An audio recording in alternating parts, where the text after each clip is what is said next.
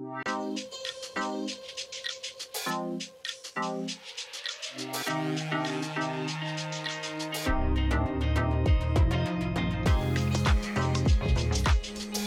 my name is Babe Rogers. Welcome to Pig Talk, the podcast about all things gay porn and sex. Today we're going to be talking about a pretty girthy topic, I would say, which is the democratization of porn and the effects that has had on amateur porn. I want to say at the top of this that you boy's a fucking faggot. Hey! So I don't know nothing about no straight porn, but I feel like what I can pretty definitively say is that this democratization process has happened across porn as a whole. It is not localized to just gay porn or straight porn or, daddy son porn, which is my sort of purview. This has really been a massive process for all of pornography. So let's get into it. So I want to give at the top of this sort of a contextualizing example just to put your mind into the headspace of really thinking about how porn has changed. So 10 years ago, say, and I think that's probably going to be a reference of time I'm going to be touching on a lot. 10 years ago, if you went to Pornhub to yank your crank or whatever, jerk off, if you clicked on categories, what you would see was amateur as a category option, and then you would see 24 other options such as MILF and gangbang, etc., etc. And if you clicked any of those, the assumption would be that you were going to be seeing pretty much entirely studio porn as of what you could view once you click that category. If you wanted to watch amateur porn, you had to click amateur. And I think today that is so not the case.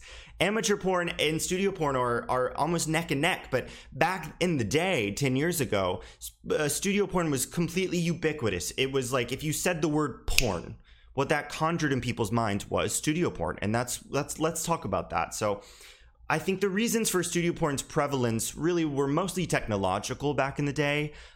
First and foremost, number one was camera technology. We didn't exactly have 20 trillion megapixel cameras in our pockets that we could use at free will. If you wanted to film something, you had to either use your potato that had phone capabilities, aka a camera phone of 10 years ago, and that was a level of quality that people couldn't really even watch it. Or you had to own a digital camera, which was rare, and even then it was nebulous as to whether or not you could get something of a level of quality that people could actually get off on it. Number two is that, and this is again another technology point, there weren't a lot of site options where you could post the amateur porn that you yourself had made. And even more so, there were less site options that you could then sort of benefit from that monetarily, especially. So I looked up some dates, and Xtube was 2006, and that was when I started watching porn. That was sort of the ubiquitous one for amateur porn. But even then, it's not like that site was specifically for amateur porn, and it's not like you could really build a following on that site. You could post your own porn, which again, back to number one, was probably shitty and hard to really enjoy anyways. But you really couldn't build a following and have people know who you were. You could maybe make a little bit of money, but it was nothing like today. And then number three, and this is probably the reason that's the least amount, but it still is important to mention, is that I think social mores have changed a lot today. I think back in the day, there was sort of a feeling that if you did porn, you were like a fallen angel, oh God, who will hire you now? Your life is ruined because you've appeared in pornography. And I think that's changed today. But as I just sort of mentioned with that one, all of these factors have completely switched today. They've become they've gone from, as I said, in the hands of the bourgeoisie to the hands of the proletariat, aka lol whores at home. Hey y'all. So for cameras, now it's not just studios that have the technology to film pornography with a level of quality that you can enjoy it and not have to think about the quality, if that makes sense. 10 years ago, if you made a really shitty porn with your camera flip phone or whatever, you couldn't not notice that the level of quality was low. Whereas today, the level of quality has the base level of quality has risen to a point where it's not even you don't have to think about it. You can just get off on it, which is new and novel to today compared to 10 years ago. With site options, obviously we have so many more options today. We have Patreon, which started in 2013, which was the first to really elevate sex workers and porn performers to be able to commodify their own product. And then obviously OnlyFans, the big mama, started in 2016, and that really created an explosion of people who had in their own hands now the ability to create porn and put it out there and monetize it to build a following. And then, as I said, social mores have, I think, drastically changed. Obviously, they're not perfect yet. We still need to fucking legalize sex work so that it can be safe. Hello? But I think with the upcoming of millennials and especially Gen Z to a degree, those two generations are much, much more willing to see sex workers and porn performers. Porn performers, by the way, are sex workers, but sex workers and porn performers as real people, not solely defined by their dabbling in the sex industry. They're much more likely to, especially because, and it's sort of a self-feeding loop where, especially because Joe Schmo that you went to church with can now be making porn, and that enables you to see them as a real person, which changes your view on porn as a whole, which then makes people more likely to do porn. And it's like a snake eating its own tail kind of tea. And so this has all sort of led to this massive democratization of porn where people are much more willing and enabled to make porn themselves and monetize it and build a following and a career off of it. And I think it's important to mention that this democratization of pornography has kind of happened hand in hand with the democratization of celebrity, really thanks to social media sites and YouTube and things like that. This is sort of the Kardashian effect, where it used to be, especially back in the 90s, if you were a celebrity, you were a celebrity because you did something that warranted celebrating. Do you know what I mean? You were a famous athlete, you were a celebrated actor, you were a politician, you were a, socialite. And nowadays, you can be famous for being famous. Think of fucking Zoella on YouTube in 2014 that was just hey guys, and then suddenly a million people knew who she was because she was just sitting in her room. Do you know what I mean? That's the democratization of celebrity, where the ability to make a celebrity was put in the hands of the people. And I think that process, to a degree, prepped and primed, it lubed us all up to be down to have just regular people suddenly becoming porn, to see and accept that the process of making porn, becoming well known for making porn, was now put in the hands of just, once again, Joe Schmo that you know from church. And I think that mentally put us all in the headspace to be down for this process and to be accepting and almost to want it to happen anyways. So before we get into the main thing I want to talk about, let's talk about some of the general benefits of this process, this democratization of pornography. I think one that's really, really important for me personally is that it's opened this massive floodgate to where nowadays there's a massive amount of body representation, a whole new swath of body types that were never seen in porn that are now in pornography, which is so impactful.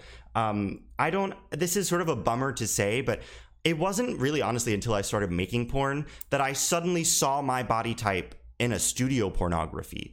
I remember, I think it was a Harry and Raw video, and it was the first time in my life I had ever seen someone that looked like me in porn, and I gasped.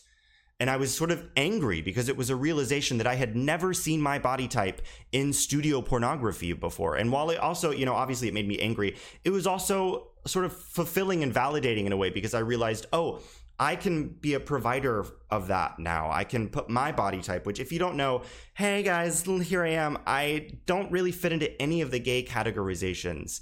I'm not really a twink or a twunk or a bear or a cub or any of that stuff. And we're going to talk about that in a little bit later, but that this whole democratization process has allowed people that maybe fall through the cracks, and I think this is especially true in straight porn as well, people that have body types that are not usually represented in porn, to be presented as porn objects and sexual people, which I think when it comes to body representation, you have to kind of see it first before you can really even imagine that you can do the thing that you're seeing. And so I think a lot of people probably didn't feel enabled and valid in their own kind of sexuality in the past because they didn't see people that looked like them sort of living out their own fantasies. And now it's oh my God, that person looks like me and they're being a kinky fucking pig. Does that mean I can be a kinky fucking pig? And you know what I mean? That's really been enabled by this democratization process. Another thing is, and I sort of mentioned this before, that by having this deluge of normal people making pornography, it sort of has changed the public mindset about pornography, and seeing normal people, normal, I don't know how to say this, unflawed and sort of on societal the context, like I said, people used to look at porn performers as like fallen angels, of just like broken individuals. And now people can see, scientists and, people who are successful in other fields making porn too. And they can see that it's not like a death sentence. It changes the whole mental perception of porn. And I think that's another benefit of this. And then I think this is probably the most important, is that it has opened this massive opportunity for economic improvement, this economic opportunity where a lot of people, hey, I'm one of them, are keeping their fucking lights on, keeping themselves warm and fed because of their ability to make their own porn and market it and put it out there, and people can invest in them by watching them, jerk off or whatever. I mean, there are single mothers out there who are fucking feeding their children by posting a titty on a Tuesday. Like that's a completely novel new idea, and it is so cool. And especially obviously this is another very important thing, especially for straight women and, cis women who are putting out pornography, especially people who had been engaged in sex work before this democratization. It opens this whole new world where sex work can be safe in a way that it's never been for them before. And I think that's another phenomenal thing. When it comes to drawbacks of this, I'm probably the wrong person to ask, because it sort of benefited me entirely. There were really no drawbacks for me personally in this process. And I think for your average just porn viewer, again, it's just been a good thing, because obviously it's benefiting the people that are making the porn, but it also there's so much new pornography and stuff that was never filmed before that is now being filmed because the studio industrial complex didn't think to make it. That's something that I get a lot with my porn, of oh my God, I've been looking for something like this and I've never seen it. But if you want drawbacks, you probably would need to ask the people that have been making studio porn for decades, because I think that in their minds, there have been some drawbacks because sort of a level of power and ubiquity has been taken out of their hands. So maybe ask a studio exec, I suppose. No shade to those people, but I mean, in terms of who does this hurt, maybe them to a degree. So maybe ask them. But so let's get into this other thing that I wanted to talk about, which is the sort of quote unquote amateur pornography and how it has changed it, because that's the main thing I want to discuss, is the air quotes around amateur. What does amateur even fucking mean anymore? And so let me say that when I sort of switched from being a porn hobbyist or whatever the fuck, when I started making porn, it was truly just a form of sexual expression and exhibitionism, because as I've mentioned in previous podcasts, I was feeling very sexually repressed in the location that I was, aka Boston. Hey, pilgrims. But when I kind of, at the beginning of the pandemic, started thinking of it more as a career, I had to look around at the porn space and think, where the fuck do I fit in here? Because I had a level of imposter syndrome where I was like, I don't look like a porn star. Why am I finding more success online than people that look like porn stars? And in that process of seeing where I fit, what I really found was this spectrum of porn, where on one end is studio porn and on the other end is amateur porn. And this is not a new thing. Obviously, the obvious opposite of studio porn is amateur porn. Do you know what I mean? But just because of the reasons mentioned before, the just pure tonnage, the amount of studio porn that was made it so ubiquitous that no one really thought of amateur as the equal yet opposite of studio porn. It was just sort of a niche within it. But now that's changed. Like I said, there's so much more pornography that is amateur being made that they're almost neck and neck, which makes them sound like they're competing. But that's, how else would I say that? In terms of amount, they're neck and neck. And so people are much more likely to just sort of see them as I said, equals, but opposite, which is obviously a big change. I should mention that's just the amount of amateur porn that's being made. That's a massive change that has been brought about by this democratization process. But in terms of how it's changed amateur porn in terms of what we think of as amateur porn, it's opened up this whole realm where, I've said that a lot of things have been opened up and doors have been opened and windows have been opened, whatever. This opened up this big space where now there can be a lot of stuff in between. Do you know what I mean? On that spectrum, there can be stuff that isn't one or the other. And that's really what I want to touch on. So again, going back to 10 years ago, Hey, 2011. I'm really thinking like 2009, but I'm not going to say 12 years ago. Going back a decade ago, there were a couple of like, important factors where you could very clearly delineate between amateur and studio. I think the one that's most obvious and is still true today is it made by a studio? Like that's the obvious one. If it was made by a studio, then it's studio porn. There's no ifs, ands, or buts about that. But the number two, and I think this was a very important one 10 years ago that is really not important today, is that you could look at the quality. Do you know what I mean? Studios had a much more, as I've touched on, ability to make good quality, high quality porn, whereas amateurs did not. So if something was literally looked like it had been filmed on like a potato with a lens on it, then you could pretty easily say, oh, this is amateur. I can smell it. I can see it.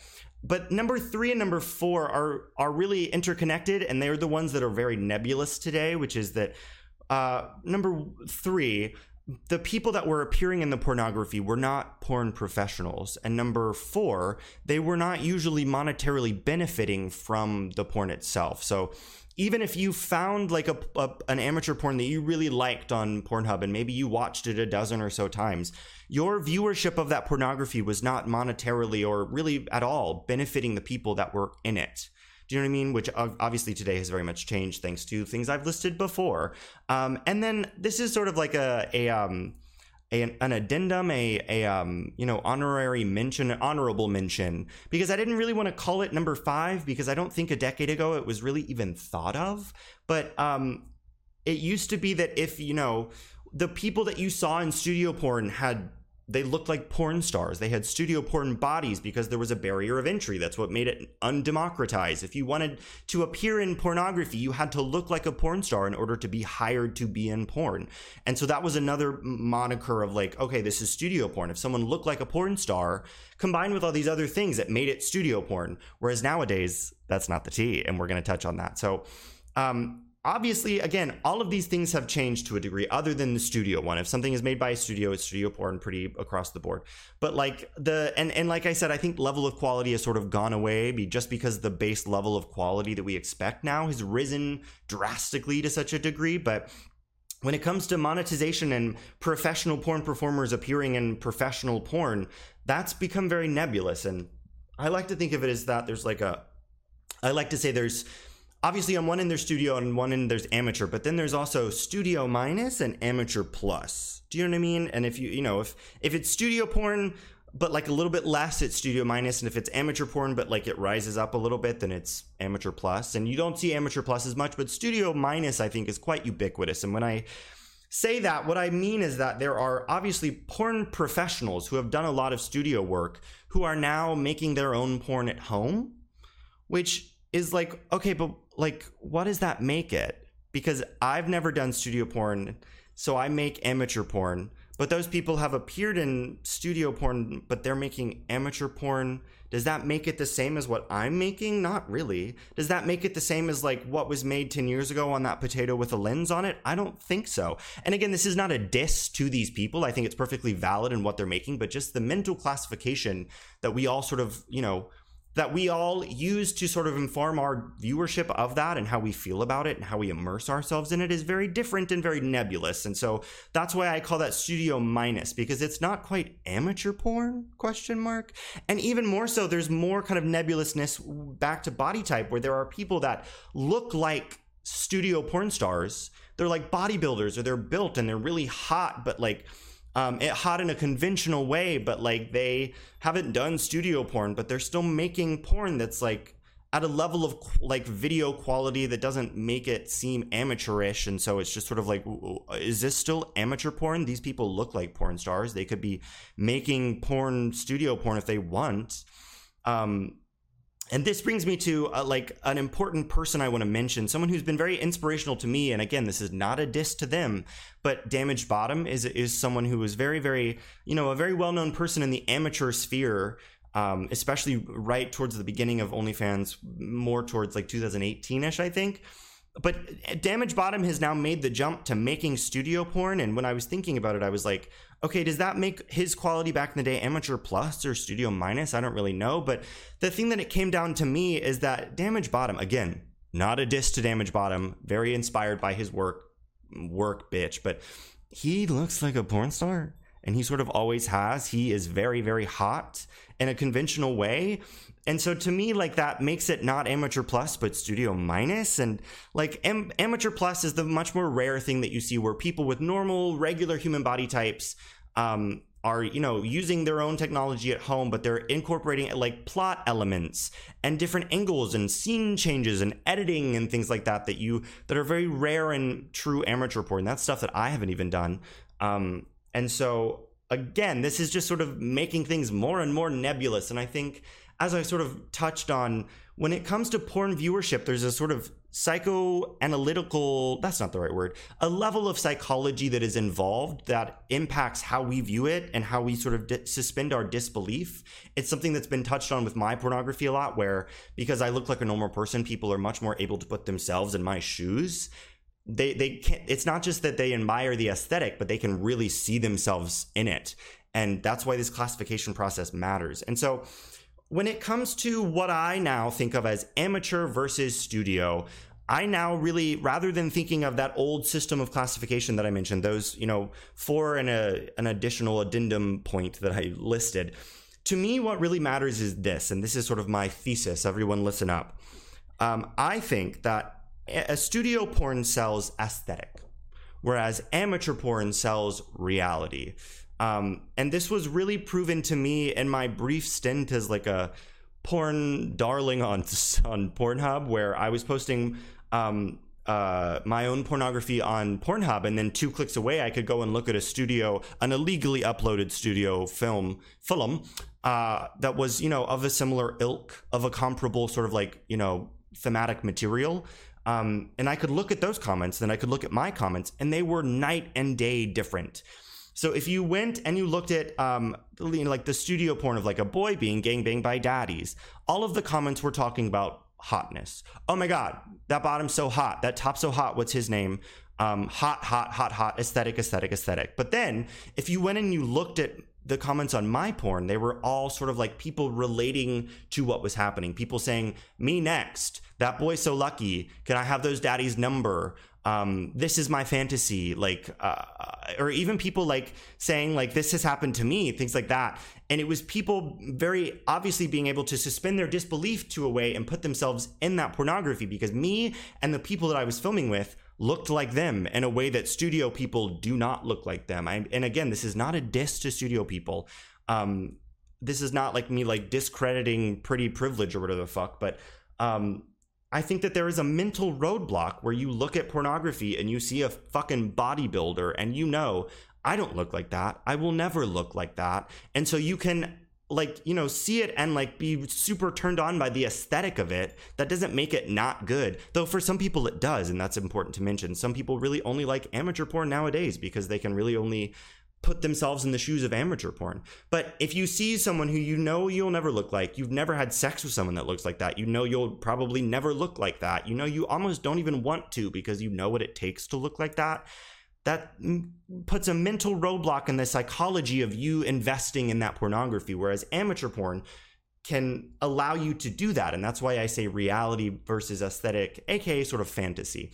And another aspect of this that I really want to point out is, as I have sort of circled back to several times, is this body type representation where what studio porn does, and this sort of goes along with the aesthetic, is it fetishizes specific body types in a way that amateur porn as sort of just a genre does not do.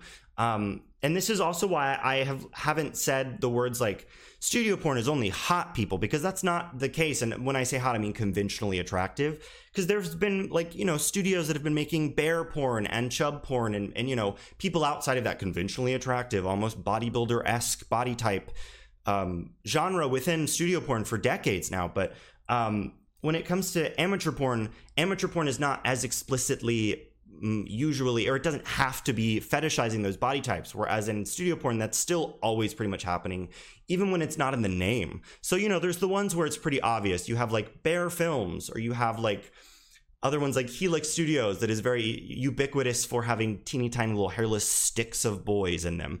And again, even ones, I always come back to the studio because it's sort of the one that's like the studio version of what I tend to make, which is Family Dick, even though their whole thing is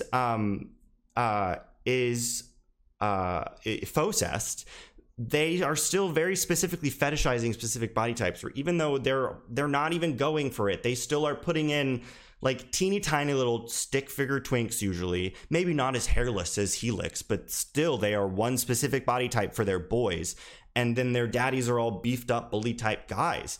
And this is something that when it comes to Family Dick, it's funny because LeGrand Wolf, who founded Family Dick, has spoken often about how he's going for reality, but I'm like, what are you talking about? Like, most people don't look like this. So if you're going for reality, why is this the body type that you're choosing to always represent? And this is why I sort of mentioned that body type was sort of not a main point of classification, because I don't think 10 years ago, and even in studio porn, I don't even think studio people are thinking body type. They just are looking at like, okay, what's the hottest? And that's because they're selling aesthetic. They're selling fantasy. They're not really thinking what really is reality, which is what amateur porn is doing. And so to me, that's the new classification system, aesthetic versus reality. But as I have mentioned, that this is all because of this democratization process. And so in summation, I'm happy that that's happened. It's a good thing. So yeah, thank you very much for listening today. Again, my name is Babe Rogers. If you want to look me up, you can find me on Twitter, OnlyFans, Just for Fans. You can find this podcast on Patreon if you want to support it specifically. Tongue pop goodbye maybe is my goodbye now. Goodbye, you oinky pig bitches. I don't fucking know. Thank you very much for watching, and or listening if you want to watch, Patreon, and I will see you next time.